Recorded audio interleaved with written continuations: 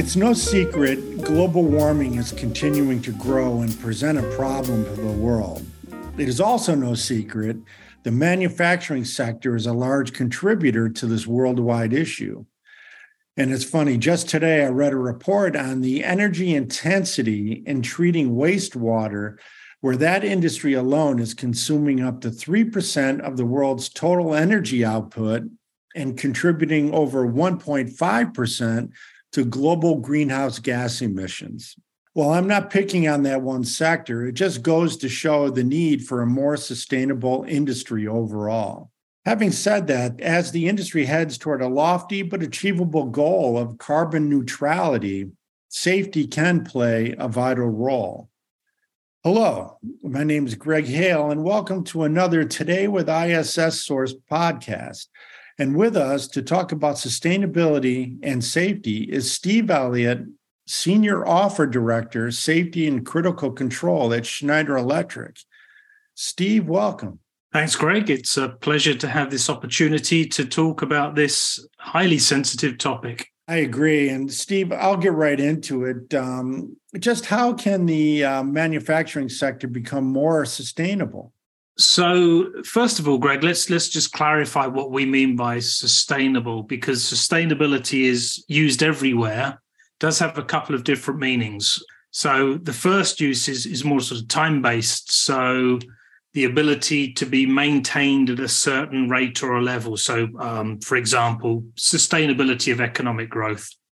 The second way that I'm seeing it used is around depletion of natural resources. So maintaining some sort of an ecological balance. So, the pursuit of global environmental sustainability. I think the best definition I've seen is from the United Nations. They put it as simply as meeting the needs of the present without compromising the ability of the future. So in other words, improve the lives of people around the world today, but mitigate the hazards, the man-made effects of climate change. So when we talk about sustainability today, I think what we're talking about is this ability to take an integrated approach that combines environmental concerns and economic concerns and development as well, causing little or no damage to the environment and therefore being able to continue for a long time. So today, Greg, let's talk about how companies' commitment to environmental sustainability meets those two targets. And on top of that, I know the industry is sensitive when it comes to costs.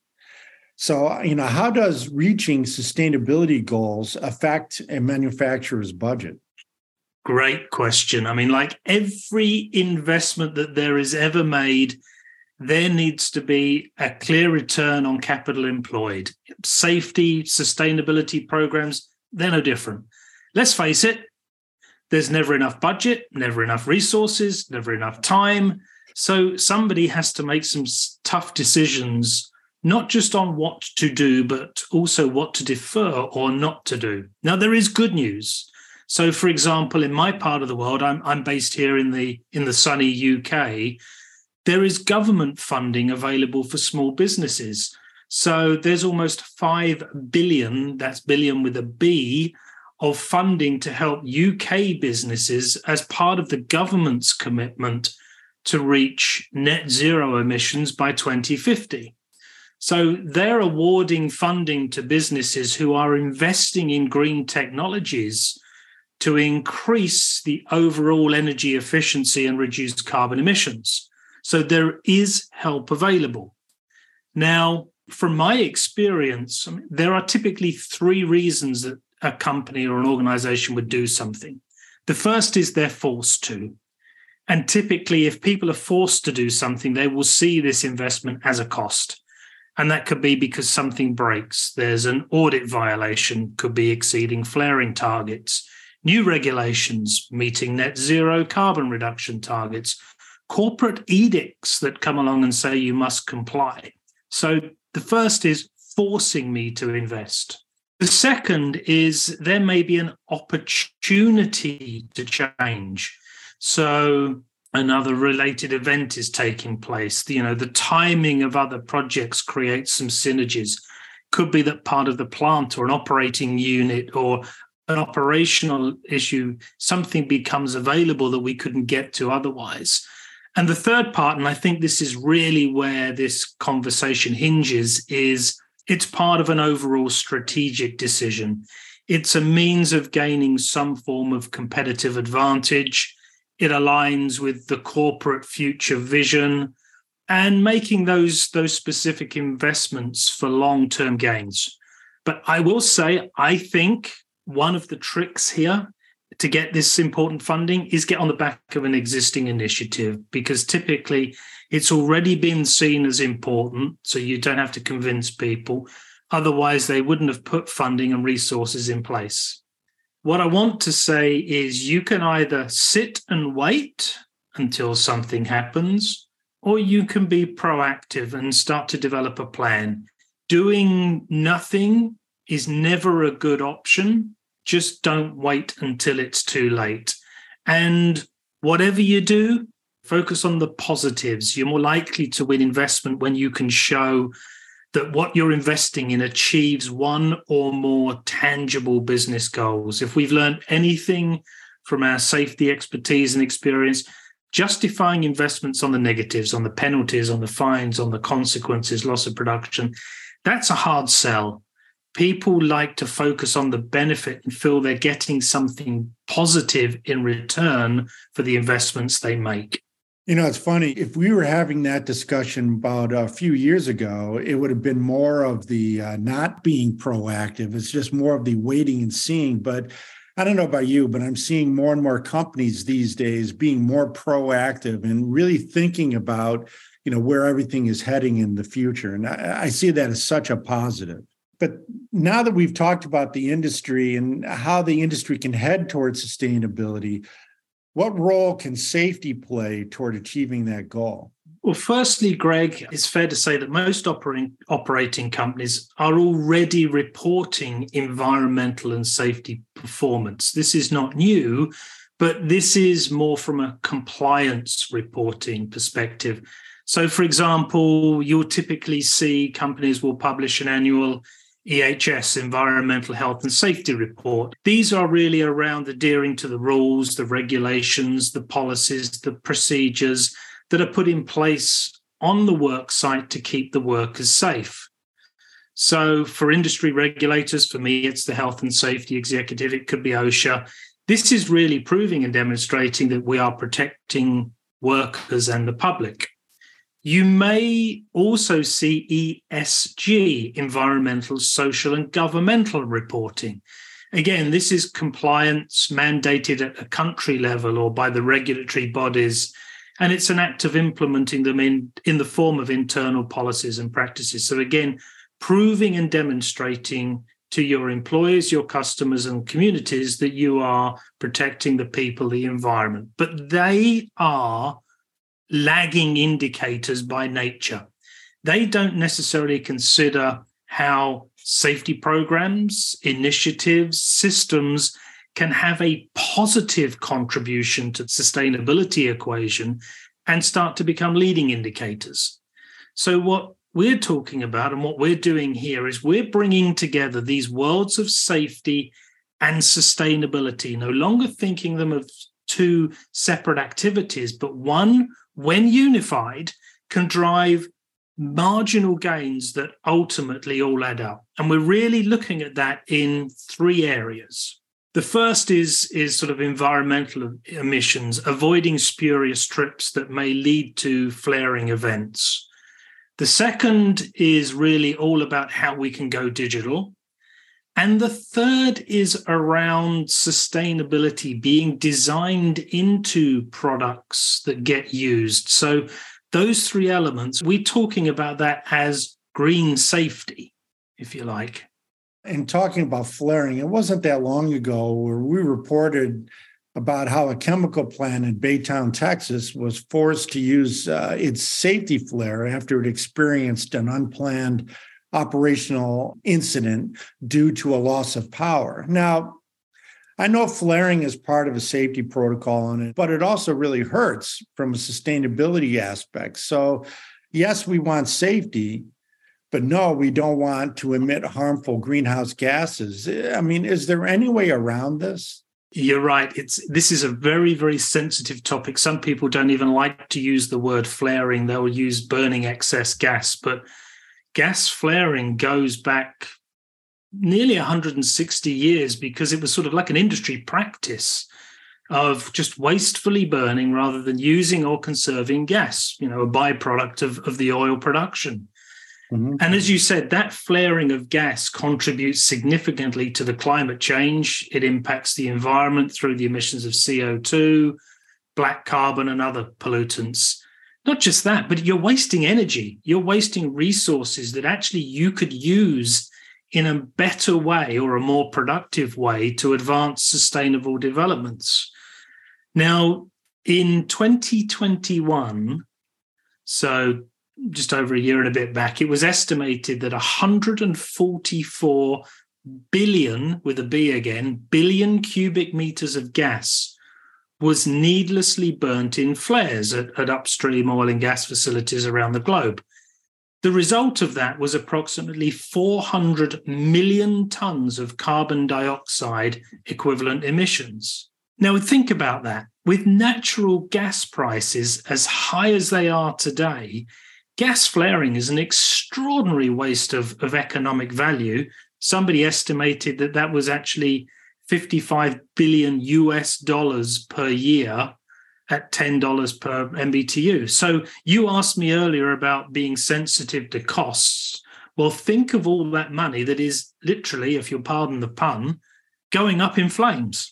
Now, there are global programs in place to reduce the environmental impact of gas flaring. So, for example, there's the Zero Routine Flaring by 2030 initiative. So the industry does recognize this, does have a program in place, and does have a target to reduce that significantly. So again, protecting the environment, optimizing the capital on it. You quite rightly said, flaring is often designed into the process as a means of safety. So controlled burning is a common practice. It is used to safely dispose of hydrocarbons that could potentially pose a hazard to workers, nearby residents, the facility, etc. It can also occur during startup. It can during maintenance turnarounds, during power failures, as you said at that facility in Texas, where when production stops, the pressure has to go somewhere. So flaring that gas is a part of that design. Sometimes it can't be avoided. Other times it can. What do I mean by that? Is the last thing you want is a spurious trip. You don't want the safety systems causing or initiating a trip that causes a loss of production, that causes flaring. It's not just flaring, but it's also the fact that a restart is the highest risk time on any plant. So when considering safety systems, the safety instrumented systems, the ESD, the fire and gas, the burner management, the HIPS, etc., think about high availability, high integrity, highly fault-tolerant systems to avoid those spurious trips in the first place.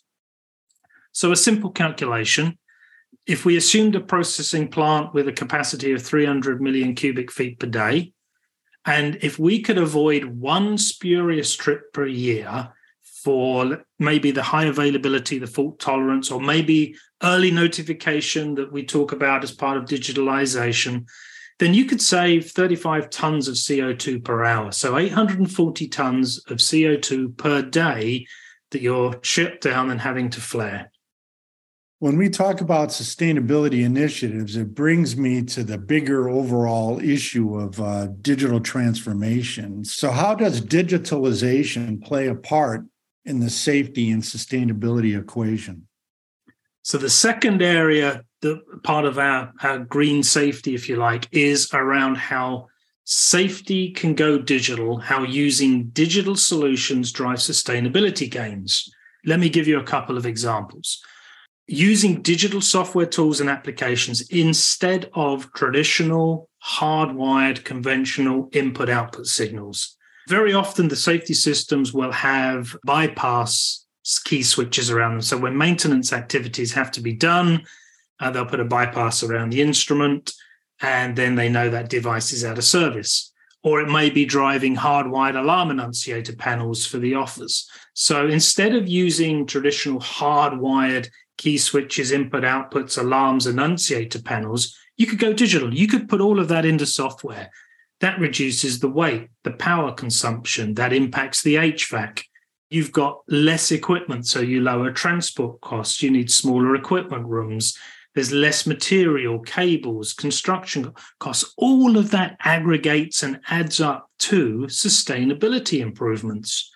Simple example again, typical petrochem plant, you could save around about 300 tons of CO2 replacing some of your hardwired I/O associated with bypasses and alarms with a software application. Another potential area to consider would be around testing and validation of the safety systems. Again, typically, traditionally, we would wire up panels with lamps, with switches, with potentiometers. We had teams of people who would stand there and manually force input conditions, check the logic, the outputs worked as they did. We can use software tools, something like Triconic Safety Validator, that automatically validates the functionality of the system. So you don't have to have those hardwired panels anymore. You don't have to have the power that feeds the hardwired panel, so you can lower your energy consumption. You can also do it quicker because software is more efficient and repeatable than the manual activities. That, in turn, shortens the test duration, which means you have fewer people, which reduces the environmental impact of travel and living costs, and it starts to all combine. And then you can nowadays, post-COVID, we can engineer and test the system in a virtual environment, in effect, in a digital twin anywhere around the world. So this saves time, travel, logistics cost, all of those seemingly insignificant on their own options ultimately combine and add up to environmental sustainability improvements. So our safety programs start to drive sustainability benefits. Now, you had mentioned this a little bit earlier. Is there a time in the future where you see sustainability designed into products? Or is this more of a people and process things where humans have the focus on sustainability and there must be processes in place to ensure a more sustainable environment? I go back to how the cybersecurity conversations were an extension of the safety ones. Change the word safety for cybersecurity. Cybersecurity started off as adding extra protection, and eventually that cybersecurity became inherent in the intrinsic design and development processes of the product. So they had cyber built in. I think we're seeing exactly the same thing now. Instead of saying safety and cybersecurity, now we change that and we say sustainability. Sustainability is starting to be built into the products that we buy today. A green supply chain and manufacturing. What I mean by that is we as an electronics manufacturer, as a provider, not just for safety systems, but Schneider Electric on the broader range of offers, we have a commitment to reduce our carbon footprint as part of a supply chain. So we as a supplier to the manufacturers, to the consumers, we actually have to design sustainability into our products at the very beginning. We also have green manufacturing facilities. Our own smart factories are deploying the latest electrical, digital software applications so that we reduce our own environmental footprint to zero. To net zero. We're also working with our suppliers. So how do they help us decarbonize the supply chain? How can we change what we purchase? How can we make sure that what we are buying increases the green materials in our products? And it could also be packaging, it could be shipping, it could be waste. It's not just the production. So we want to reduce the substance risks. We have to provide environmental data so that if somebody wants to dispose of a piece of electrical equipment, they know what to do. So we're actually designing sustainability into our products, our manufacturing, and our supply chain to meet not just our commitments, but to help our customers meet their commitments towards net zero. What are the other areas that can make manufacturing achieve sustainability? This question probably deserves a podcast on its own. Yeah, no, you're probably right. What I mean by that is, there's a lot to this. Could be the use of hydrogen, green hydrogen, blue hydrogen, gray hydrogen, doesn't matter the color, but the investment and development of hydrogen as a source. Electrification, so switching from fossil-based fuels to electrification. So that could be turbines, that could be pumps, that could be even ethylene crackers. We're seeing large parts of the plant moving from fossil-based to electrification. Obviously, you've got renewable energy sources, solar, wind, tidal, but those are not dependable, if you like, for 24/7 operation that these energy-intensive industries require. So they all have a part to play. They all bring a different safety dynamic, so much so, in fact, that I think you and I have recorded or will be recording another podcast dedicated specifically to safety and its role in the energy transition.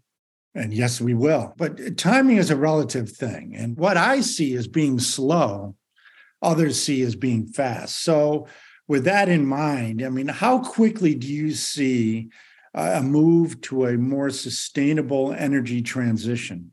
It's happening now. Now, as you and I are sitting here speaking, think about it. The traditional, oil and gas companies, they're transforming their products, their operating models, their business models to effectively become energy suppliers and distributors. They have their own sustainability goals and their targets towards net zero. So this change is happening whether we like it or not. So it's not an if, but a when. And much like the importance of, drumming safety into everyone's minds years ago, and cybersecurity even more recently, how can you get workers to understand the importance of sustainability? You're right. I think we can leverage our safety and our cyber backgrounds, the lessons learned. How do we win hearts and minds? Because this is not all about enforcement, making somebody, but it's about making an emotional or an intellectual appeal to sway people to the way of thinking. I think everybody agrees it's the right thing to do. We may not see it for ourselves, maybe not for this generation, but it certainly is for future generations to come, our kids, our grandkids. So our choices, our decisions, our actions of today are going to have a long-lasting consequences. Now, the good news is companies can now influence people in many different and new ways. There are a lot more ways to reach people than 20, 30 years ago when we were trying to convince people to the importance of safety, and then 10 years ago about the importance of cyber. And a lot of it now, again, we have a new generation of worker. We have a much younger transition. So they are influenced more by their role models, by their peers. So our behavior impacts and affects those around us.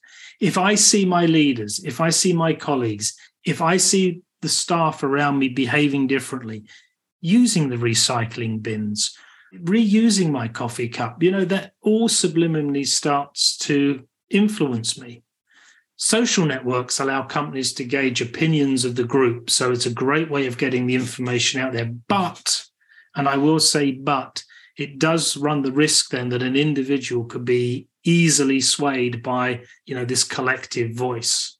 I also think, again, part of hearts and minds is I, as an individual, I need to understand what it is you're asking of me, and it needs to make sense. Because yes, we can have technology advances, we can have new channels to facilitate more frequent, but it needs to be relevant and personalized to me. I need to feel it, as it were.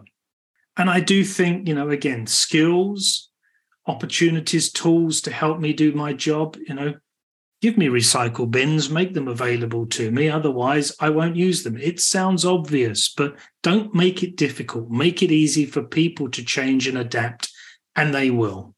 So I can speak from my personal experience, I've never been more surrounded by more channels, not just at work, but at home. I will say this, it's not a case of more. We always thought with safety, we had to drum it into everybody, we had to repeat it, but it's not necessarily a case of more. I would say it's a case of being more relevant or more impactful to the individual.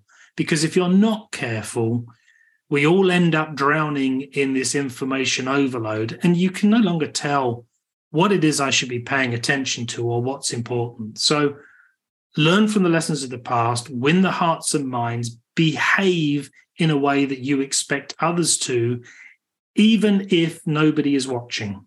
As we've talked about in previous podcasts, the safety professional's job is going to change. With all these initiatives, it's just going to. But how will achieving sustainability change the safety professional's job? I don't think it's going to change them significantly. And the reason that I say that is that safety engineers have usually considered the environmental impact right at the beginning of a project when they're doing a HAZOP, a hazard and operability study. So when we consider a scenario of what could go wrong, what the likelihood is, we look at the consequence. And we look at the consequence not just from a safety or a commercial, but from an environmental level. Sometimes we hear it called the environmental impact level. So it's already in our DNA.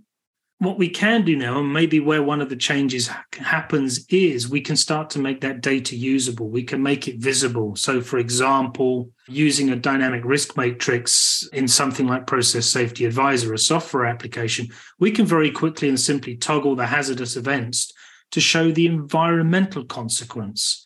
So you could see potential environmental impact to make your decisions on. So not just safety or not commercial, but actual environmental consequence. What I would ask, Greg, is more of a soft point than a job change, but it is basically, if you're a safety professional, if you're involved in safety, be a good steward of the business. It could really be something as simple as if you're evaluating new technologies or if you're making decisions on suppliers, consider the environmental credentials of those companies or those products, because it all adds up. If you can find ways to find small marginal gains or improvement, ultimately, that's a good thing.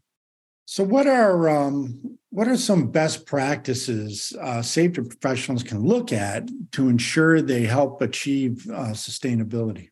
I think everybody's looking for that one-off big than the silver bullet, as some people call it. From my experience, it's really much more around small marginal gains. Every time you look at a project or a piece of equipment, think about or ask the question, is there a way we can improve the sustainability of this piece of equipment? So how can you find small marginal gains that ultimately reach higher performance levels because you're constantly making small incremental improvements? I actually started my working career, Greg, working for an engine consultancy, and I got to work on Formula One engines. Now, that taught me that every small detail matters, which stood me in good stead in my safety career, because those small major incidents are often the cause of those small, seemingly insignificant events that ultimately add up. But now when I think about it from a sustainability aspect, Formula One still applies. And what I mean by that, it's a great example of how every small improvement can be the difference between winning or not. So let's apply the same approach to achieving our sustainability goals.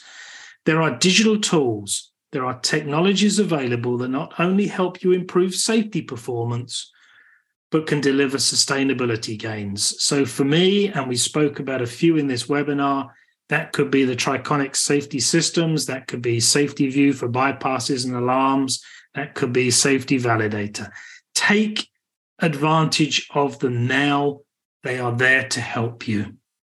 Okay. Well, Steve, I appreciate you taking the time. Just one quick summary, if I may. Sure. I think sustainability is a core value. We're all committed to helping each other work and achieve goals for sustainability. Safety has a part to play. It may not be the first thing that comes to mind when you think about achieving sustainability gains. Safety has a part to play. Reduce or avoid flaring incidents. Replace traditional hardwire I/O where you can with digital solutions. And then lead by example in your job, in the suppliers that you choose, in your operations. Act like an owner, behave and demonstrate, because you're influencing the generation around you.